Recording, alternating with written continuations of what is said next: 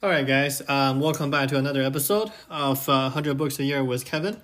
Today, let's continue our discussion on the daily law. We're on the fifth one that I picked out. First of all, if you're in the Western countries, we're going into the holidays. So Merry Christmas and Happy New Year, guys. You'll probably hear from me again, but the time frame is the 23rd of December right now. So tomorrow, we officially kickstart the Christmas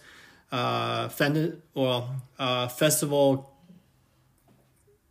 period. I don't know. I had something clever to say, but I just blanked out. Anyway, let's continue to our discussion.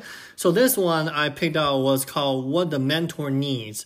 So this is a great example in the book, and I decided to highlight it and talk on the podcast. So if you guys know me, right, I'm a fan of Ryan Holiday. I feel like his three books that make him famous, right? Ego is the Enemy, Obstacle is the Way. What's the third one? A Stillness is the Key.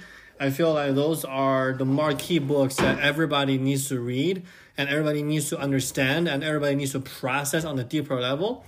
I'm personally ranking Robert Greene below Ryan Holiday just for the I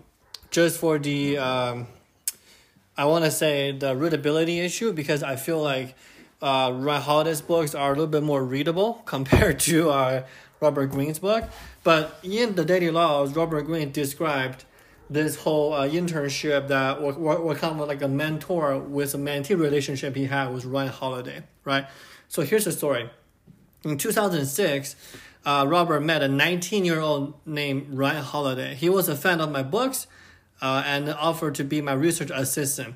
I've had the worst luck hiring researchers before him because the problem was that they did not understand how I think. They did not understand how Robert's thought process is. And one of the things that became clear with Ryan was he understood my way of thinking, the kind of books I like, the kind of story I look for. And long before he met me, he put in the time just wanting to figure out my process. So Ryan had read Robert's book and then look at the citations, look at the bibliographies, right, the sources that he used, and then Ryan reverse engineer how his books were made. And if you follow Ryan Holiday, if you watch his YouTube videos, I think there was one episode where Ryan talks about how he researched books. This is actually Robert's way of researching books is with note cards or with index cards. And like they will have like this giant box of index cards, like thousands of index cards. And then that's kind of how they organize the book, right? So Ryan learned it from Robert Greene. And Ryan had put in the effort that was obvious. And then Robert had a problem with internet, right? Because he's an older guy, he doesn't really understand internet. And then Ryan offered to help him with internet skills. So for Robert, as someone who was in the late 40s at the time, he really wanted somebody to help him in that way, but also kind of have like a mutual benefit relationship with his intern, right? And then Robert can help Ryan with researching and writing skills, and then Ryan can help him with internet skills. So this is kind of what I think attributed to Ryan Holiday's success, because if you read his book, you'll notice that there were a lot of research being done to it, and they were being organized in a very well-mannered way. There's a lot of times when you read a nonfiction book. I just read this one called Safe Haven. It was written by a hedge fund manager. It's true that like people can tell that he knows his stuff. He's very good at philosophy, as financial history, but like you can kind of tell that the story that they use are not organized in a way that is the most comfortable for the readers, right? And I argue that Robert Greene's book doesn't read that way, and Ryan Holiday's book doesn't read that way, right? So here is what we have to say about the mentor-mentee relationship. Is most people think, oh yeah, you're my mentor, meaning I want something from you, right? I want you to be successful.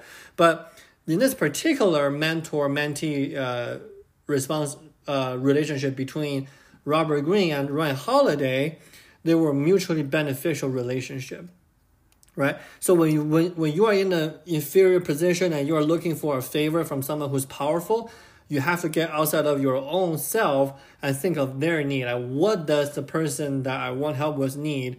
And obviously, mentors have a lot to give you, but it's more importantly is you have something that you want to give them.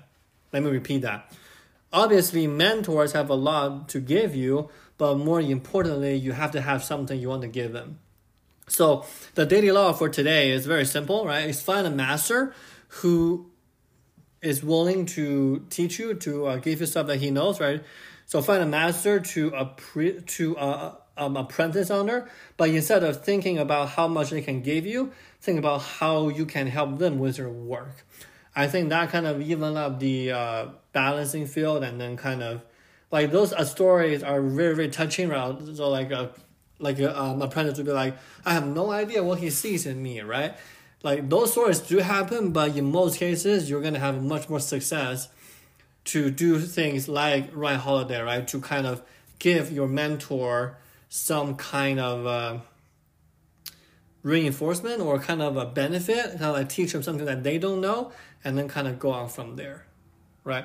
I think probably one of the things that I can think of right now, just right off of my head, is like, like maybe somebody can write a letter to Warren Buffett or some of those like brilliant crypto people and say, hey, I want to know how you learn how to do things. I don't know, fundamental analysis.